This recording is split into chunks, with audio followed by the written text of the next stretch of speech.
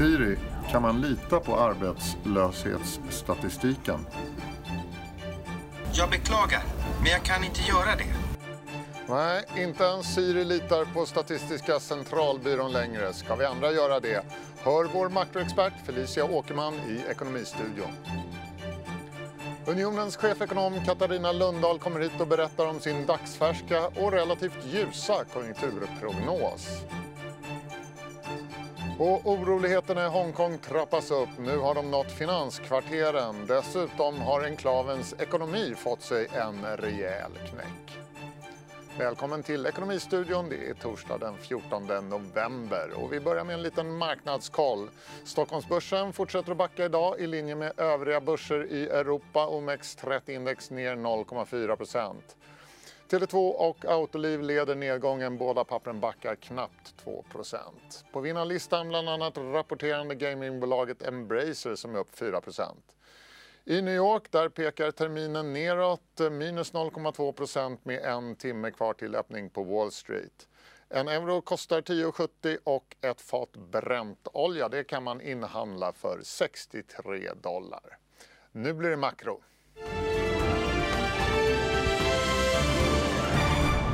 Idag släppte SCB reviderade arbetslöshetssiffror för september och oktober. Den säsongsrensade arbetslösheten var 6,6% båda månaderna, 0,8 procentenheter lägre än de tidigare felaktiga siffrorna. Och vi har med Felicia Åkerman, vår makroanalytiker. Felicia, vad är det som har hänt här egentligen? Ja, men det som har hänt är ju att man har haft problem med datainsamlingen från en underleverantör, Evry, det här norska bolaget.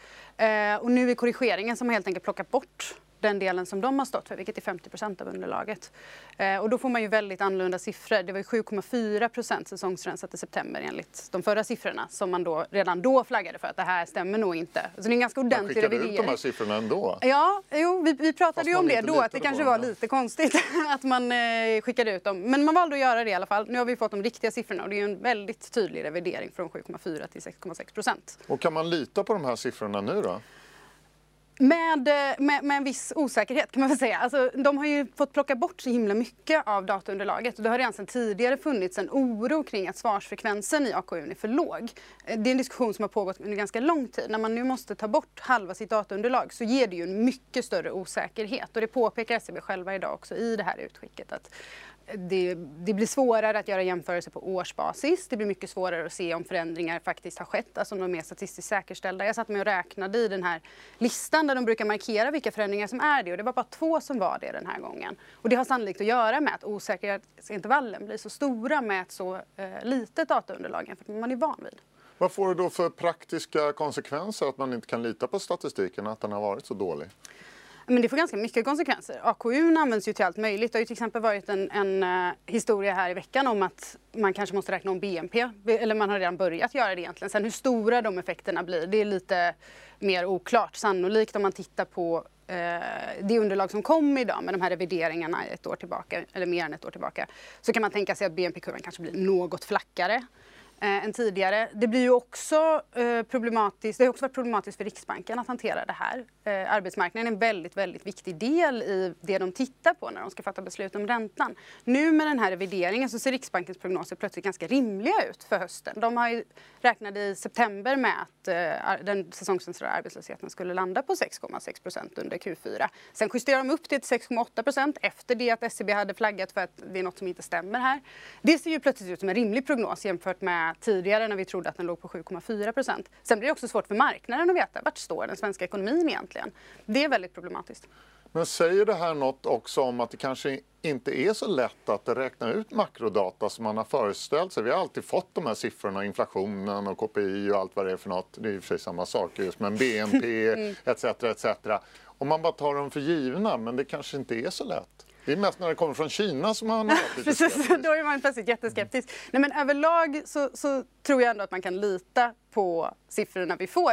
Alltid med liksom brasklapp för att det kommer revideringar, det gör det nästan alltid. I det här fallet så verkar det ju komma tillbaka väldigt mycket till det här samarbetet med det här norska bolaget som inte har fungerat. Och exakt vad som har hänt där vet vi inte än.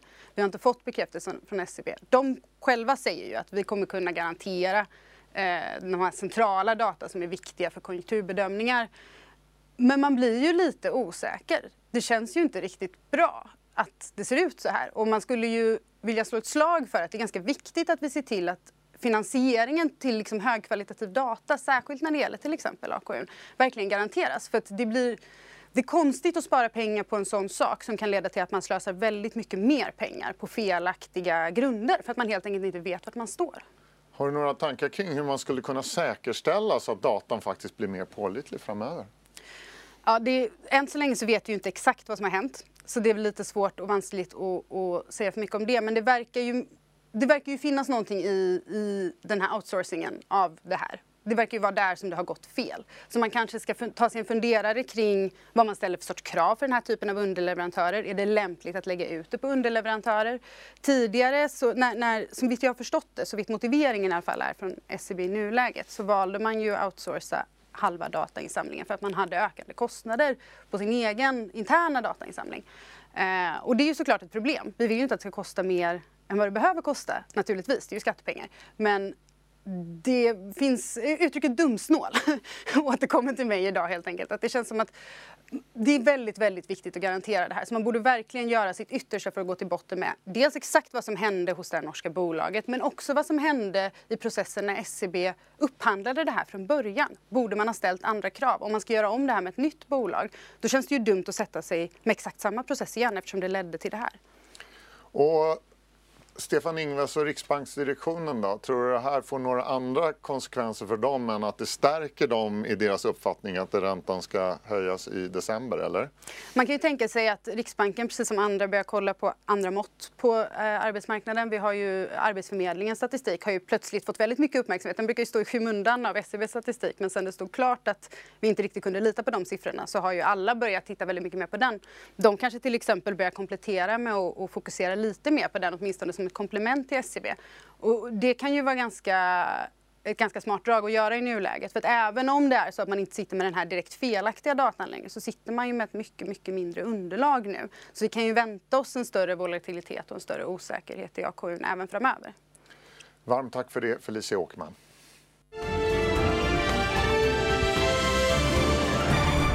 Och vi ska fortsätta att prata makro nu med Unionens chefekonom Katarina Lundahl som släppte en ny konjunkturprognos idag. Välkommen hit. Tack så mycket. Vi börjar väl med arbetslösheten då, dagens stora nyhet. Vad är din kommentar till den här reviderade siffran som kommer från SCB idag? Vi tycker den verkar ganska rimlig, 6,8%. Nu är profilen också lite annorlunda. Det har skett en ökning av arbetslösheten men som ser ut att ha planat ut lite grann sista månaden istället för att peka bara rakt upp i himlen som de gamla siffrorna gav sken av. Sen är det klart att förtroendet för statistiken överlag det här är ju lite naggat i kanten. Så vi får väl se om det här håller. Det kanske blir fler revideringar. Ja, vem vet. Du, er prognos för nästa år då spår ni en arbetslöshet på 7% i snitt för året. Kommer ni behöva revidera det nu, den prognosen, i anledning av detta? Nej, vi var ju lite oroliga för det eftersom vi släppte prognosen precis innan här de nya siffrorna kom. Men det här ligger i linje med vad vi trodde att revideringarna skulle landa på ungefär. Att arbetslösheten inte riktigt har ökat lika fort som de tidigare siffrorna sa. Vi ska prata mer och mer prognos. Jag tänkte vi skulle börja med att lägga på en graf. Den där tycker jag är rätt intressant. Den visar det gula strecket som är överst visar den svenska industriproduktionen och den blåa linjen som är längst ner. Det är den tyska industriproduktionen och så har vi världshandeln där, den gröna linjen i mitten. Det skiljer sig väldigt mycket åt, i synnerhet mellan Sverige och Tyskland. Varför är det så? Ja, det är ju väldigt spännande att se att den svenska utvecklingen har varit oväntat stark, särskilt i år. Hur har vi kunnat hålla emot så pass bra? Ja, det finns ju flera förklaringar. Dels så har väl Tyskland haft lite särskilda problem inom personbilsidan som har bidragit till den här ganska kraftiga minskningen. De har varit väldigt exponerade mot bilmarknaderna i Kina och Storbritannien och varit stora aktörer och påverkats då av att det har gått sämre där. Volvo Car som är lite nischspelare har klarat sig bättre och kunnat växa i en krympande marknad. Det är ett exempel. Så bilindustrin är en viktig faktor i detta? Det är en viktig faktor i det här. Ni har ju vi ska säga det också till våra poddlyssnare att de här graferna som vi pratar om här i programmet i Ekonomistudion, de finns att se på vårt Twitterkonto om ni är intresserade. Vi ska fortsätta att prata om er prognos då. Den är ju överlag, tycker jag, lite ljusare än vad man har hört från många andra håll. Ni tror på en inflationstakt på 1,6% nästa år. Ligger lite över många andra som tror att vi kanske hamnar snarare under 1,5%-strecket. Och även er tillväxtprognos 1,4% är lite. Varför har ni en ljusare konjunktursyn? Vi tror på 1,4% tillväxt i år och det är ju delvis på grund av industrin. Vi ser ju att de utfall som har kommit, svensk export och svensk industri har utvecklats väldigt starkt i år. Det är bilindustrin men också andra delar av industrin, verkstadsindustrin. Man har fått lite hjälp av kronan men man har också legat rätt med rätt produkter helt enkelt och tjänster. Så att där har vi varit starka. Vi ser också att hushållen nu börjar få lite bättre fart i konsumtionen. Så det bidrar till att dra upp tillväxten lite i år. Och vad beror det på? Ja, det är lite svårt att veta. Vi tror att stabiliseringen på bostadsmarknaden spelar roll för stämningsläget för hushållen när de tänker på sin egen ekonomi. Man känner att man har lite mer pengar i plånboken eller man vågar konsumera lite mer helt enkelt. Men sen är ju 1,4% är ju lägre än vad vi haft de senaste åren. Men den här liksom nedväxlingen i tillväxttakten, det beror ju då inte på industrin utan det beror ju på det minskade bostadsbyggandet i år. Så det är ju ett riktigt sänke i år. Och hade vi fortsatt att ha bostadsbyggande i samma takt som de senaste åren innan nedgången, då hade vi haft högkonjunktur i år på en tillväxt på runt 2,5% bedömer vi.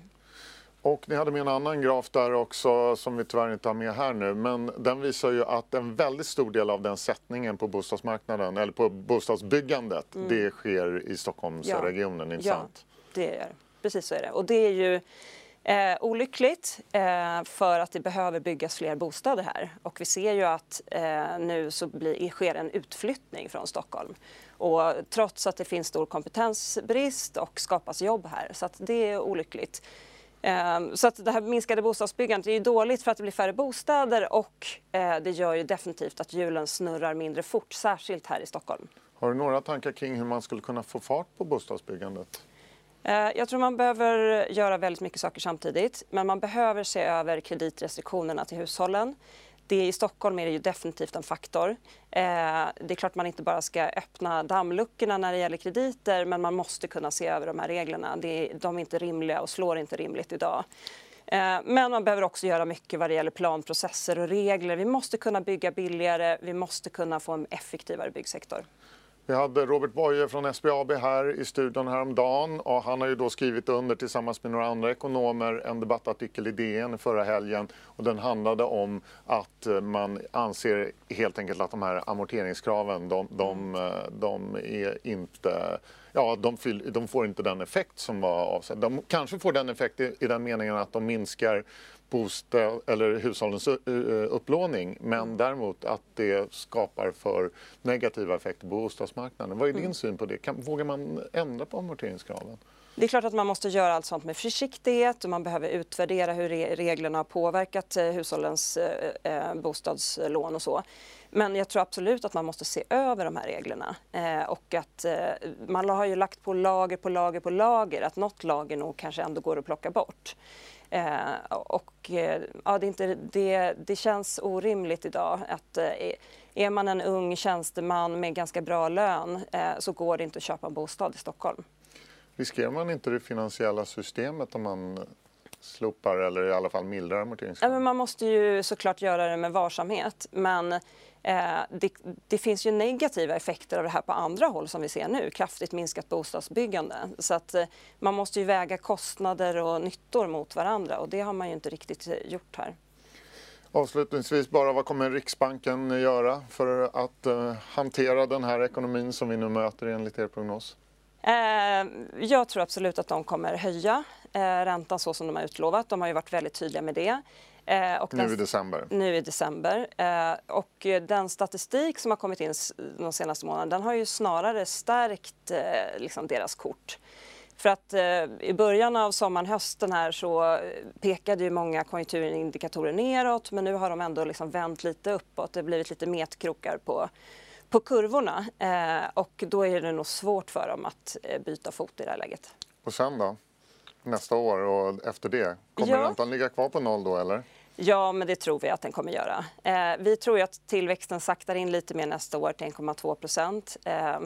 fortsatt lite minskat bostadsbyggande, lite mindre drag från industrin. Det blir ju ändå en avmattning i industrin framöver, ser vi också, även om vi tror att företagen är väl rustade för den. Men vi ser ju ändå minskad orderingång. Sen förhoppningsvis så blir det mer av en sättning än någon större nedgång. Det pekar ju de här lite bättre konjunkturindikatorerna på just nu.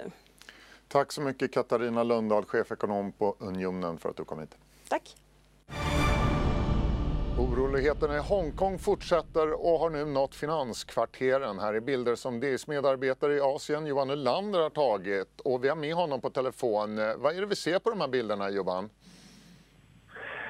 Ja, demonstrationerna har ju rasat nästan ett halvår mot regeringen här i Hongkong. Och vad som har hänt de senaste dagarna sedan i måndags är att de har fått ett nytt epicenter, om du vill. Dagtid på luncherna så går tusentals folk som jobbar inom bank och finans, försäkringsbolag och de stora handelshusen ut på gatorna och visar sitt missnöje med regeringen, med bristande demokrati och kanske framförallt mot den eskalerande polisbrutaliteten som vi har sett senaste tiden här. Så det är oerhört intressant, för att regeringen pekar ofta på att det bara är ungdomar, det är bara studenter som demonstrerar. Men det här tyder på att det är missnöjet mot regeringen, det är alla åldrar och även inom finanseliten. Det verkar som om protesterna och våldet har eskalerat de senaste dagarna. Vad beror det på? Ja, det känns som att de eskalerar varje dag de senaste månaderna. Men i fredags så dog en ung man. Han föll ner från en byggnad under kravaller med poliserna. Carrie Lam, regeringschefen, svarade genom att säga att demonstranterna är folkets fiende, enemy of the people.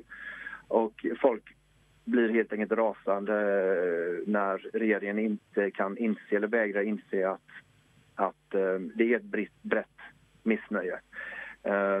Sen eskalerade våldet något dramatiskt i måndags när en ung kille en obeväpnad ung man blev skjuten i bröstet av en polis.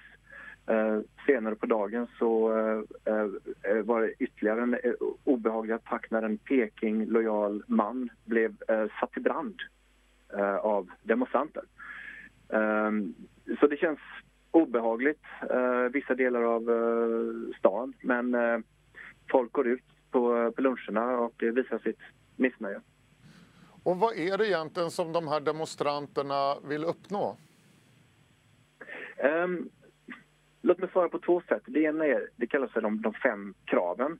Det ena är att regeringschefen Carrie Lam ska avgå. Det är att det ska göras en utredning kring polisvåldet. Vad är det som egentligen har hänt? Det känns som att polisen döljer väldigt mycket vad som händer i de här när folk arresteras. Det är väldigt mycket rykten om våldtäkter, väldigt mycket rykten om att obehagliga saker har hänt här. De kräver att det ska bli allmän rösträtt i Hongkong, vilket var utlovat enligt avtalet mellan Peking och London i och med Hongkongs överlämnande till Fastlandskina. Men i grund och botten så kan man säga att allting bottnar i att det är Peking, det är Kinas kommunistparti, som har tagit över styret av en av världens friaste regioner. Så det är en konflikt mellan ett totalitärt samhälle, det kinesiska totalitära samhället, mot Hongkong, som då för 37 år på raken har rankats som världens friaste ekonomi. Det här är ideologier som helt enkelt inte går ihop. Och folk är oroliga för att Peking tar hårdare och hårdare krav kring detta fria, liberala samhälle. Och nu är det ju lokalval den 24 november. Vad gäller det? Så det finns inga fria regeringsval i Hongkong. Däremot så finns det lokala val. Som på den lilla ön Lam Island där jag bor, så har det 2 rivalverande partier. Ena är det som är det Peking-lojala, andra är det som är pro-democracy, de som vill ha mer yttrandefrihet och alltså de är väldigt, väldigt skilda. Och liknande kamper har vi runt om i hela Hongkong. Och det obehagliga här är att det är mycket spekulation om att de här lokalvalen möjligen kommer att ställas in. Dels på grund av den politiska turbulensen, också på grund av att regeringen, de Peking-lojala lägren har extremt låg stöd. Så vad som har hänt senaste tiden är att 7 prodemokratiska politiker har arresterats. En av de mest kända frontfigurerna i demonstrationerna, Joshua Wong, som ni troligen har hört talas om, får inte ställa upp i valen. Han har förbjudit att ställa upp i valen. Så det är liksom väldigt mycket turbulent kring de här lokalvalen också. Och det fungerar som någon slags vågmätare vad som kommer hända framöver här i Hongkong. Och slutligen Johan, börsen har ju gått dåligt i Hongkong den senaste tiden. Hur påverkar detta, de här oroligheterna, hur påverkar de Hongkongs ekonomi? Hongkongs ekonomi den är nere i källaren. Turisterna har lämnat, butikerna står tomma, många shoppingmål är tomma. BNP föll 3,2% förra kvartalet jämfört med kvartalet innan, så Hongkong är i recession, vilket är ganska anmärkningsvärt med tanke på att vi är mitt i Asien, mitt ibland massa andra ekonomier som går som tåget. Och det finns ju ingenting som tyder på att Hongkongs ekonomi kommer att må mycket bättre framöver heller. Så ekonomin är nere i källan totalt. Tack så mycket Johan Nylander, DIs korrespondent i Asien, för att du var med i Ekonomistudion. Tack själv.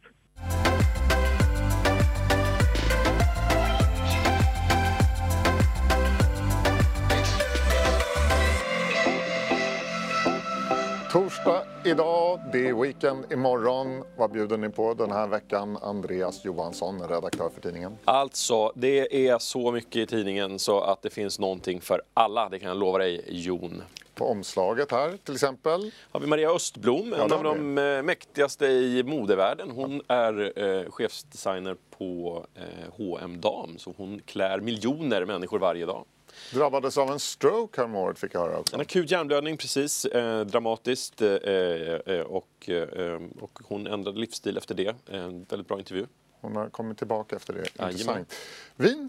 Svenskt vin? Svenskt vin, jajamän. Vi har varit i Kullaberg där man har en vinodling och tillverkat vin som inte är på den här hobbynivån som det kanske var tidigare i svensk vinodling, utan där man faktiskt gör viner som håller hög kvalitet och smakar bra. Ett riktigt vin som smakar gott. Jajamän.